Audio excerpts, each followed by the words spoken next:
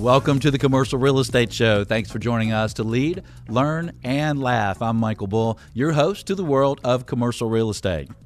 Well, today our show is about healthcare and healthcare real estate and real estate in general. You know, healthcare providers and commercial real estate participants are trying to understand and predict how demand, volume, and reimbursements will affect providers and the commercial real estate market. So today we'll start with a look at how Obamacare might affect providers and their use of commercial real estate. Then we'll get an inside look at the healthcare real estate investment market. Well, please welcome my guests, Rob Grossman and Ken Meyer, both principals with Deloitte. In the United States alone, Deloitte has 57,000 professionals providing audit, consulting, financial advisory, risk management, and tax services. Rob, Ken, thanks for joining us in Studio One today. Thanks for having us. Thank you. Well, guys, we appreciate you being here, and I've seen your report on this subject, and it's incredible. And I hope you do another one now, but it's interesting how some things just haven't changed. We still don't know exactly what's going on, but looking forward to your insight on how Obamacare is going to affect real estate in general these days. And first of all, how many more people are going to have health care coverage, and what kind of demand is that going to start to have here? So, Michael, we've seen several estimates with regard to the number of new insured, ranging from 25 to 35 million people. I think that there's been somewhat of a convergence around 30 million as a good number, a placeholder by 2016. By 2016, and when does that start? Is it starting now? We are starting to see some of that, or is this delay in the website causing a delay in the newly insured? Well, it should be starting as of January 1st, but this is all in real time. Yeah. And so, as we sit here today, it's impossible to predict how much of that will happen as of January 1st versus middle of the year versus the following year. And that's part of the challenge in the industry, isn't it? Just realizing how fast this is going to happen and what's really going to happen. Well, what about the demographic of these newly insured? Where's that demand coming from? What part of the population? Well, not surprisingly, it's largely the poor, although it is the working poor. I think most people... That sounds like me. might assume that it's folks who are unemployed, and that's not the case. But it's people with jobs that don't provide health care insurance today. So a lot of service industry, specifically, where today those folks don't have insurance from their employer, and many opt not to get insurance either because it's prohibitively expensive or because they think it's not worth the benefits. The cost is too high. What about the age range? What's the typical age range of the biggest increase in insured? So 85% are above 18. Again, most are in the working demographic group. It's more going to be clustered in the urban areas. And again, where you might think of urban markets that have a higher percentage of working poor or poor people as a percent of the population in total. Mm-hmm. Okay, so the major cities are going to see the biggest influx of new business. Most likely. Okay. And let's talk about how much more space is going to be needed. I mean, there's a lot of people interested in commercial real estate that listen to this show, Ken, and so how much more space are we going to need to take care of this demand? The estimates that we've seen really are, looking at approximately 1.9 square feet for every new patient. So, doing the math, assuming there's, as Rob suggested, 30 million new patients or people on the healthcare rolls, we're looking at an additional demand of approximately 57 million additional square feet. I mean, not an insignificant number. As Rob pointed out, it's not spread across the country like peanut butter, but really focused in certain, probably the more densely populated areas and the areas where the populations that were just described generally reside.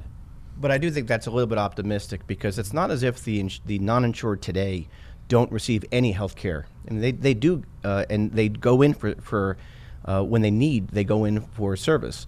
But the reality is we expect that they'll have more access to health care and they'll take advantage and choose more health care services down the road. And I guess there's certain type of health care providers that are going to see a larger surge in business, right? Well, yeah. I mean, we would expect. I mean, you look at the whole retailization of medicine, the expansion of the clinics along with the pharmacies and things like that. Those tend to be, the areas where we're expecting larger growth or increased demand of where real estate has been traditionally serving the healthcare industries. So I would suspect that when we look at from a real estate perspective, we'll see greater demand specifically on retail as an asset class that's serving medical than we've ever seen before. And let's talk about that a little bit. I mean, I think we do retail and we do medical healthcare, and the retailers that own these centers that are having some vacancy issues, they're really after these retail tenants. And what's realistic? What type of healthcare providers really should be in these retail markets? There's a definition too around healthcare and retail, and I say that because if I go back. The notion of a day spa to me is not healthcare. Yeah. That's a luxury service. But for folks who need physical rehabilitation and certain types of massage-like services, that would qualify as healthcare. And so there are services that somewhat straddle between healthcare and non-healthcare retail. And I stay with that for a second because think about how much has changed. Today the notion of a day spa is very acceptable. You have them at malls. Now go back 20 years ago, and if I said the word massage parlor, it would have a very different image and what you would think of. So again, there's been a fair amount of change. Well, I'd like to have my insurance company know that I need a massage every day. I mean, I really need it. I think for health, it is healthy to be healthy. So I guess there is an argument that that preventive health care is important, and that's part of what Obama is trying to do here, right? Is get more preventative medicine out there. Well, and actually, that's where the whole retail concept actually does sort of align. Mm-hmm. We see, for example, people have sort of argued over the years that retail is perhaps the most under-demolished asset class, and being able to repurpose retail real estate to serve the medical or healthcare community has some benefits: access to mass transit, access to roads, plenty of parking, all things that really do serve an expanding healthcare population. So whether we're talking about the expansion of a retail store adjacent to a pharmacy to provide an urgent care center, or converting a vacant store like the old Circuit City spaces or maybe some malls that are underperforming into full-blown healthcare or medical spaces, in addition to the more traditional medical office space that we're all familiar with. Right. Well, I think it's more pleasant for me as a consumer if I'm going to go to see a doctor or to get some minor medical thing, and if I'm going to a mall and I can buy my iPad next door and then walk in. I'm not going to a hospital with a lot of sick people around. So in some cases, it's a pleasant experience for the consumer, isn't it? I do believe it is. I mean, you walk the fine line of fearing that you're going to fill your mall with a bunch of sick people, but there's a lot of services that are being provided to not a true sick population, where the retail access really provides a great opportunity. Right. And the reality too is a big thesis behind the legislation is that the increase in preventative care services will reduce the amount of catastrophic service that's needed down the road. And so again, it's a question of, and that's the big bet. By having more preventative care, people will have less chronic issues down the road. Yeah. And then when you look at the healthcare systems, it's also marketing and advertising. It really gets their name out there and maybe helps their business pull in from these retail centers, right? It's almost like advertising for them. Well, it certainly is, and it becomes another draw. How are we going to bring additional shoppers or additional consumers to the center?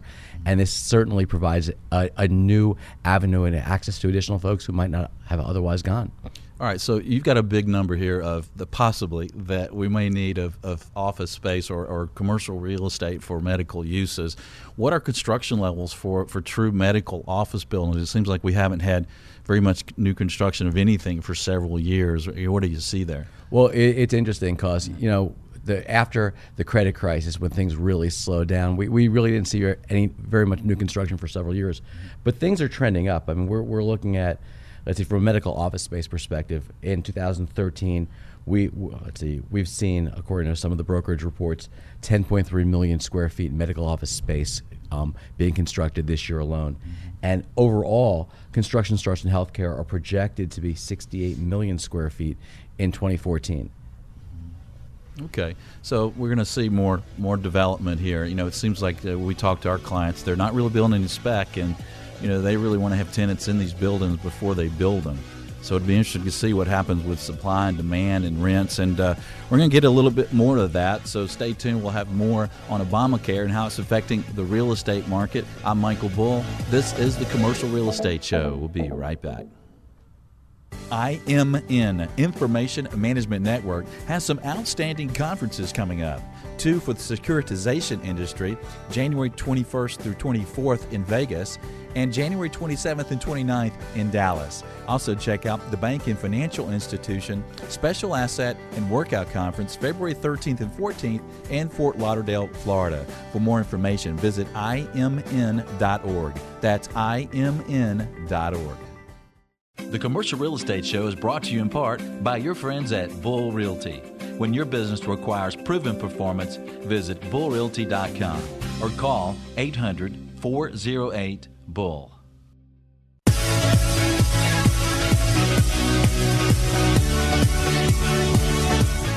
Welcome back. I'm Michael Bull, and this is the Commercial Real Estate Show.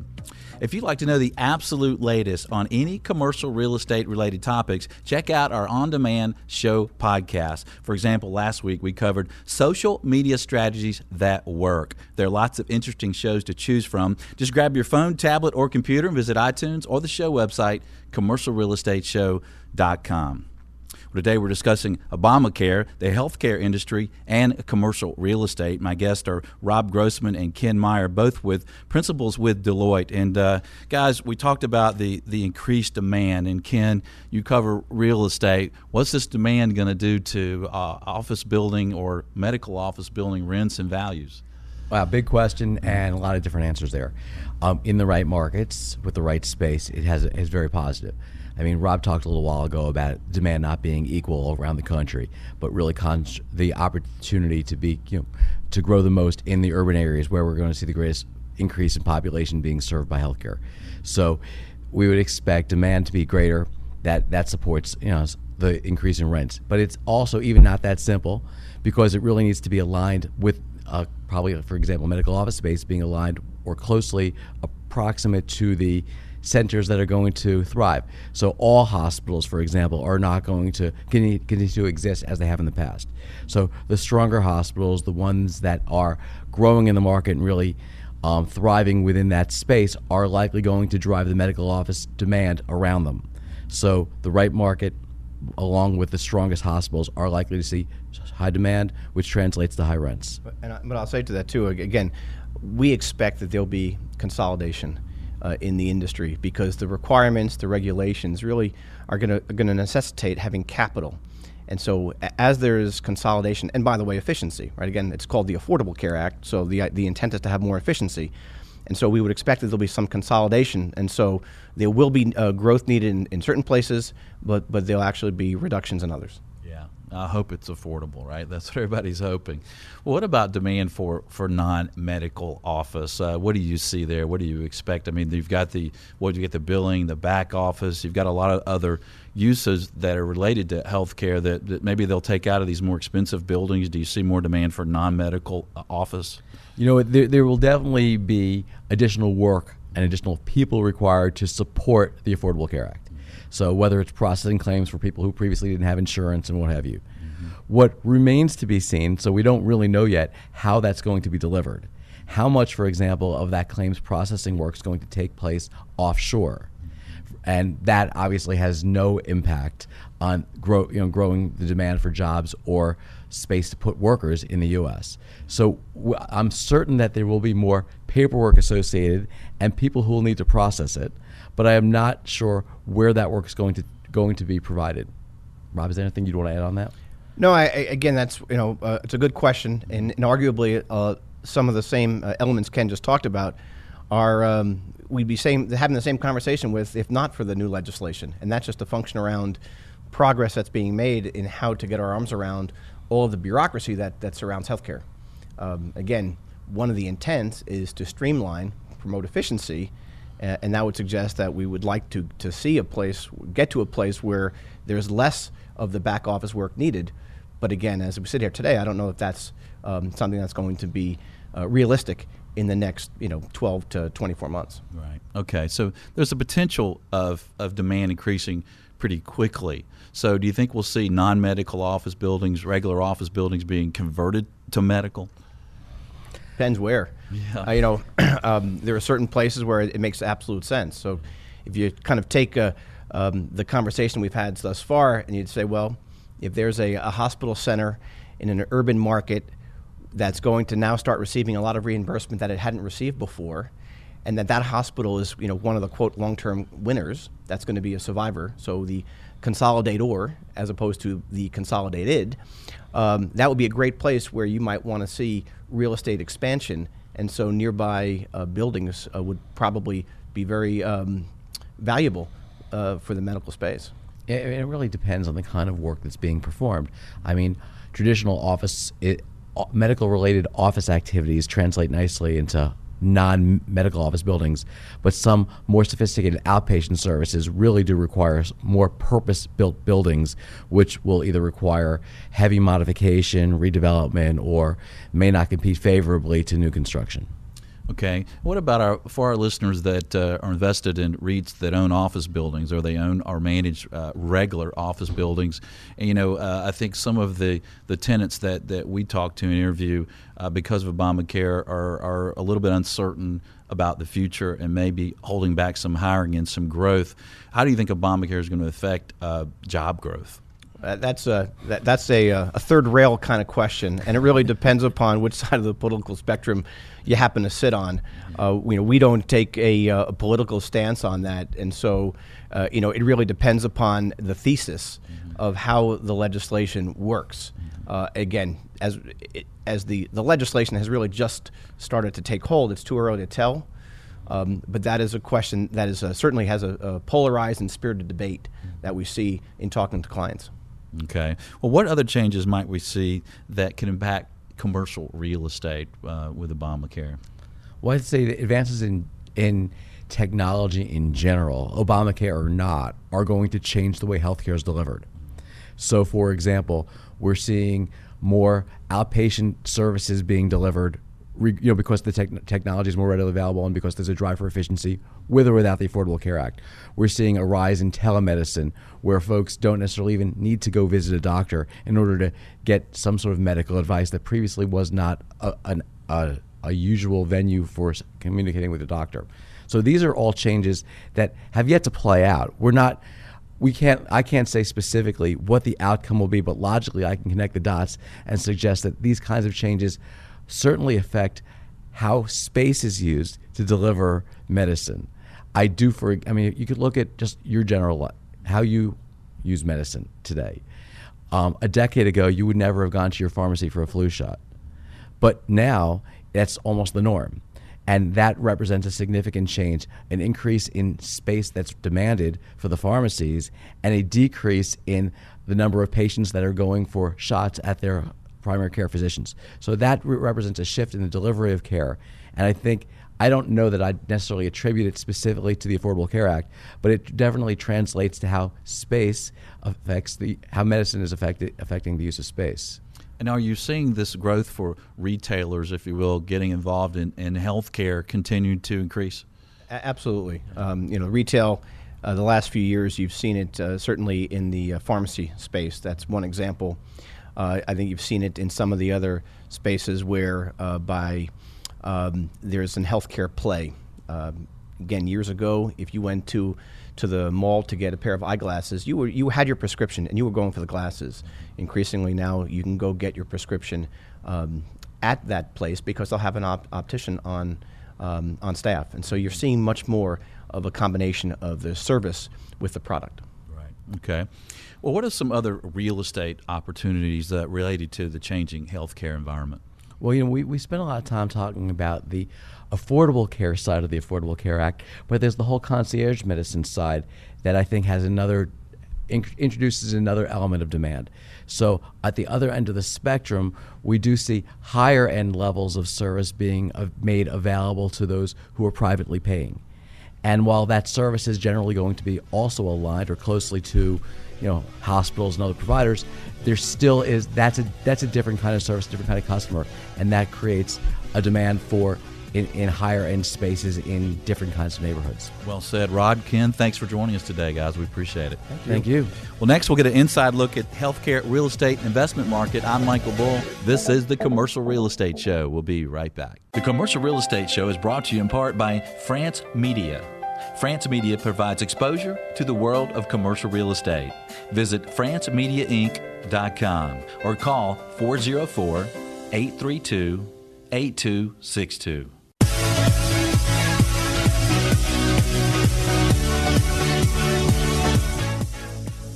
Welcome back. I'm Michael Bull, and this is the Commercial Real Estate Show.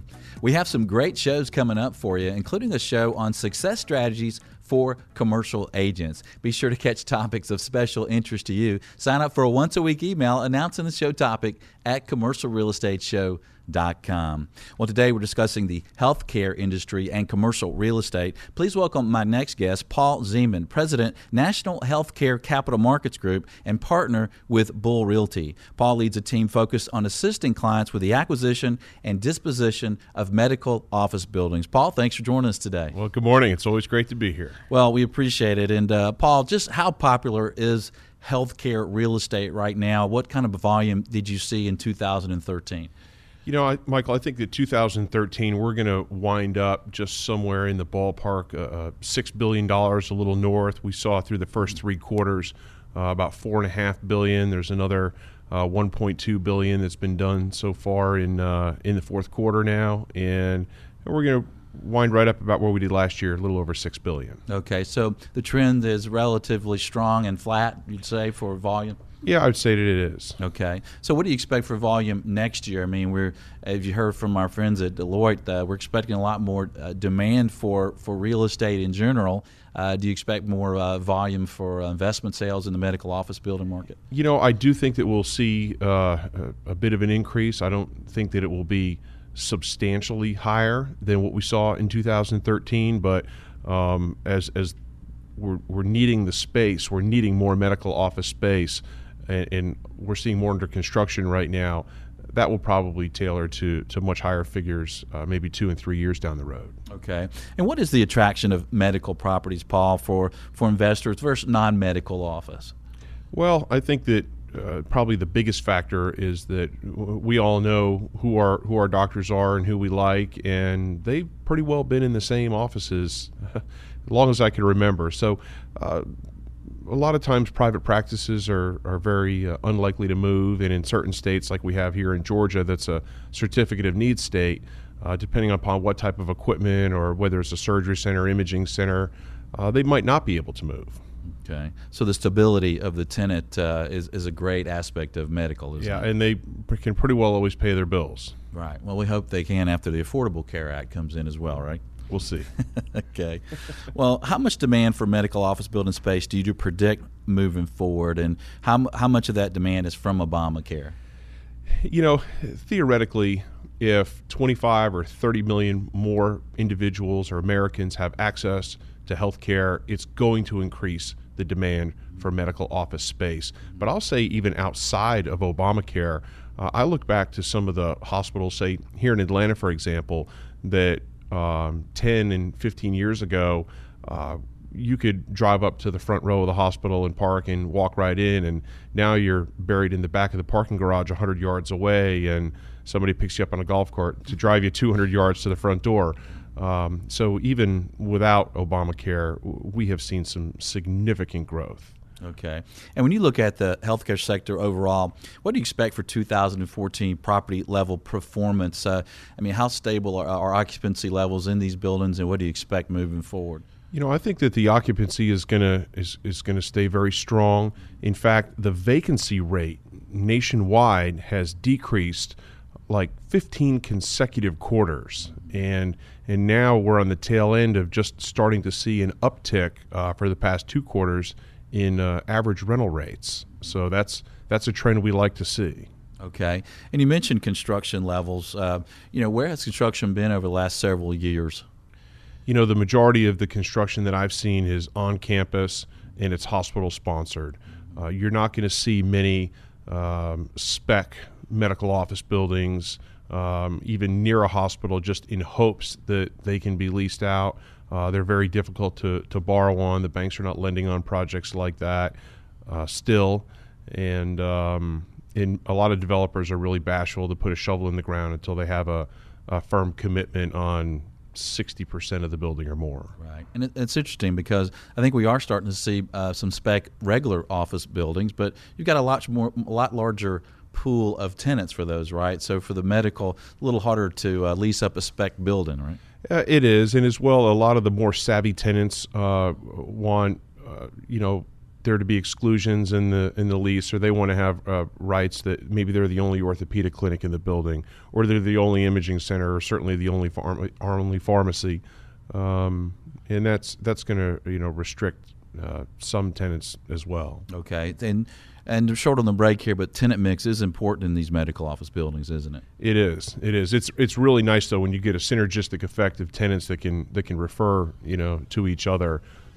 Makes them happy tenants and in it for even more than the long haul. Okay, so that's something you're looking at in investment sales, is the type of tenant. So not just the length of the lease and the credit, but how the mix is, almost like retail. It's just a bonus. Okay. All right, well, stay tuned. We're going to have more intel on the healthcare real estate market. I'm Michael Bull. This is the Commercial Real Estate Show. We'll be right back. Does your company provide professional services to the commercial real estate industry? The Commercial Real Estate Show is an excellent way to reach your target audience. For advertising options, visit commercialrealestateshow.com or call 888-612-SHOW.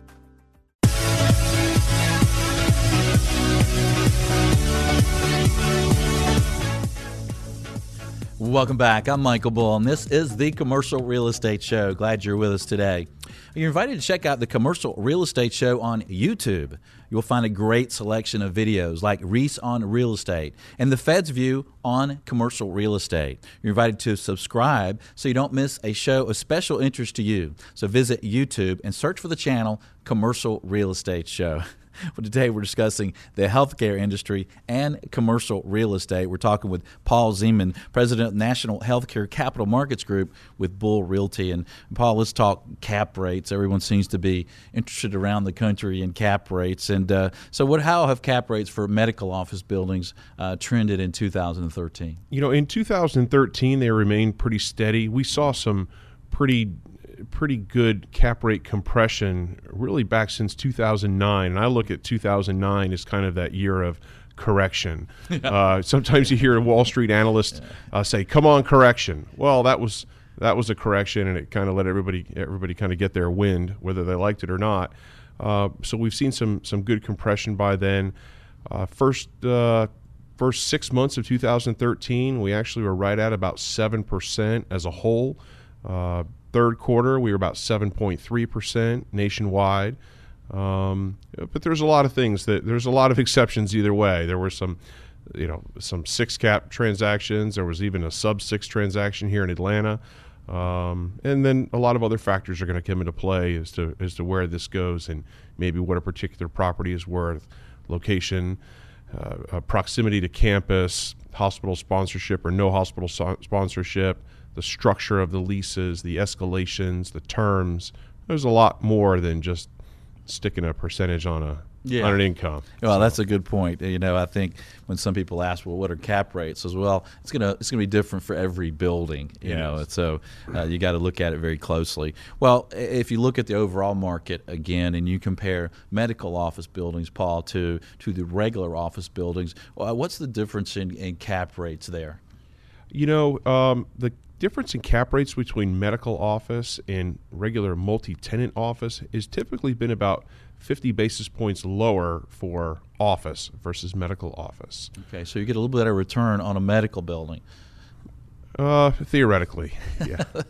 So what's the reason for that? Why do you get a little bit better return on a medical building, even though you have possibly more stable tenants? Well, sometimes people ask me, what's the difference between medical office and office? And I say, well, medical office is just really complicated office. Right. There's a lot more going on. There's some more moving parts.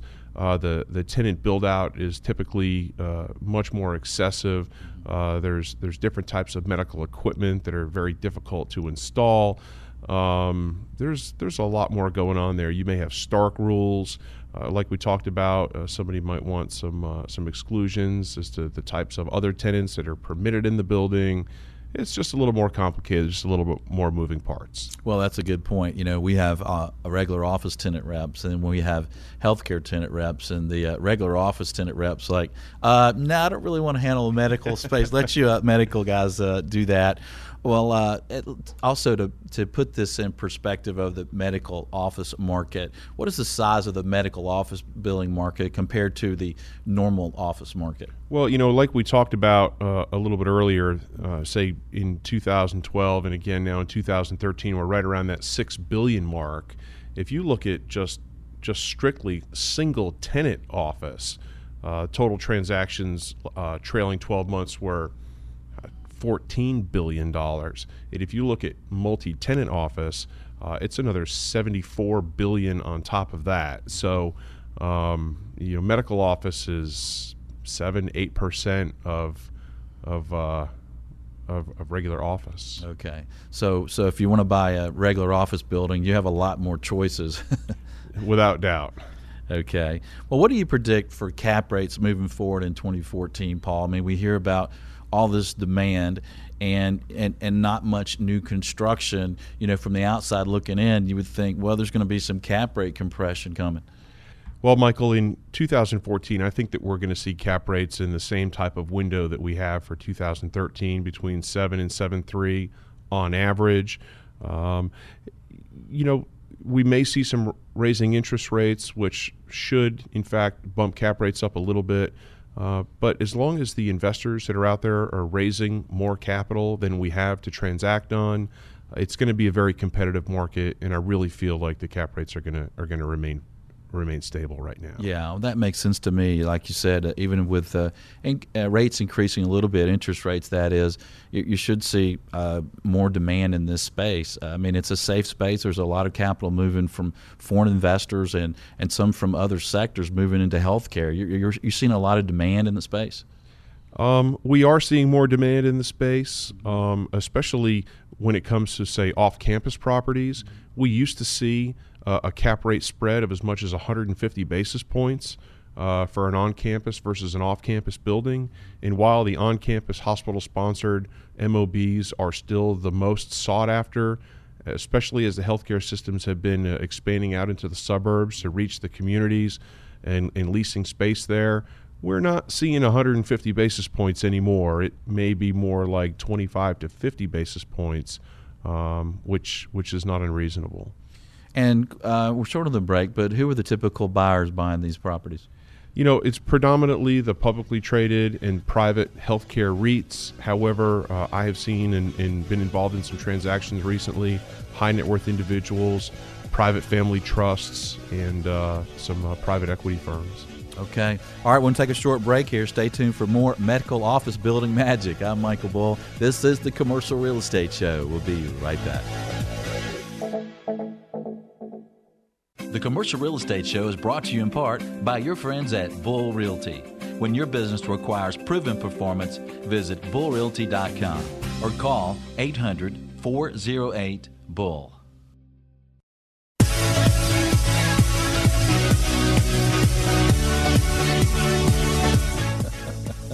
Welcome back. I'm Michael Bull, and this is the Commercial Real Estate Show.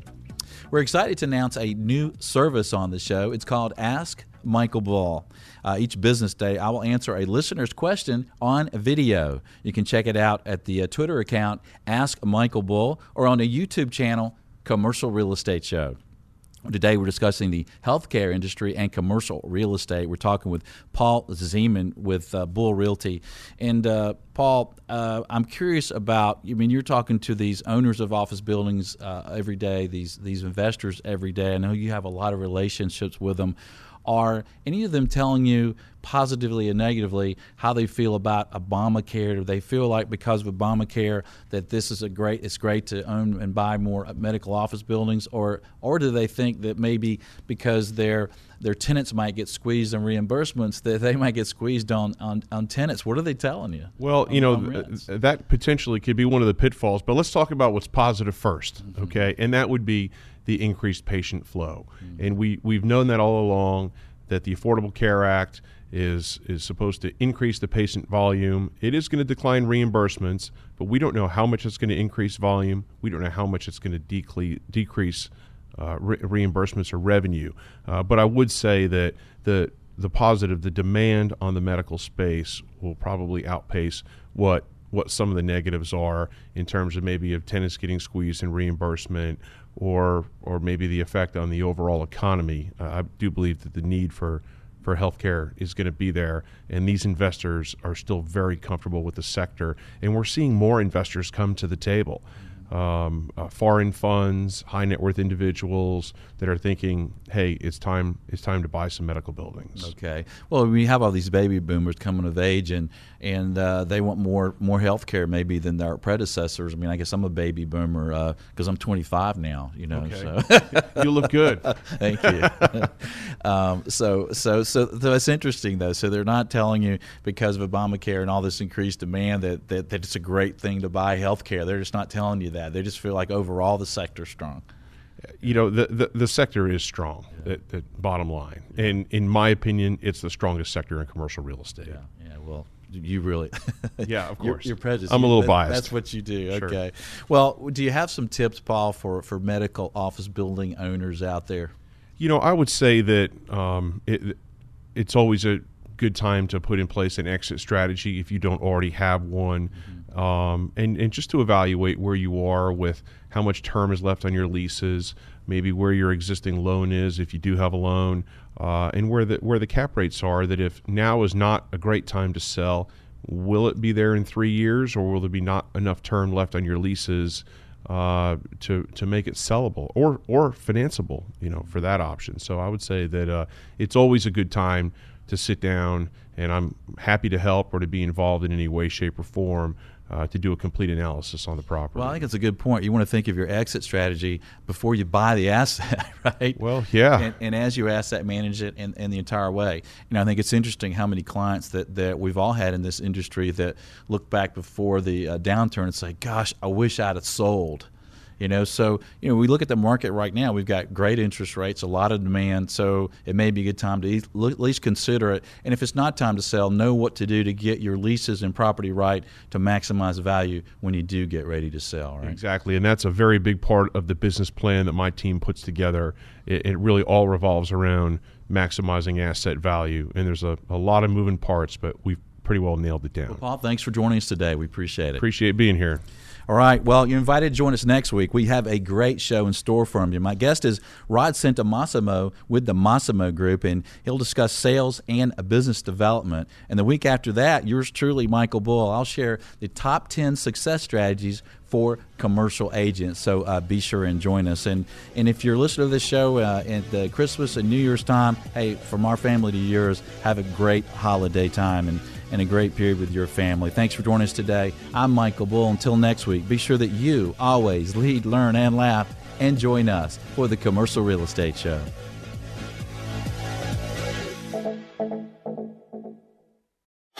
The Commercial Real Estate Show is brought to you by your friends at Bull Realty, France Medio, Atlanta Office Liquidators, and Wiseman, Nowak, Curry, and Wilco. For more information about these companies or to access additional show podcasts, videos, or blogs, visit commercialrealestateshow.com.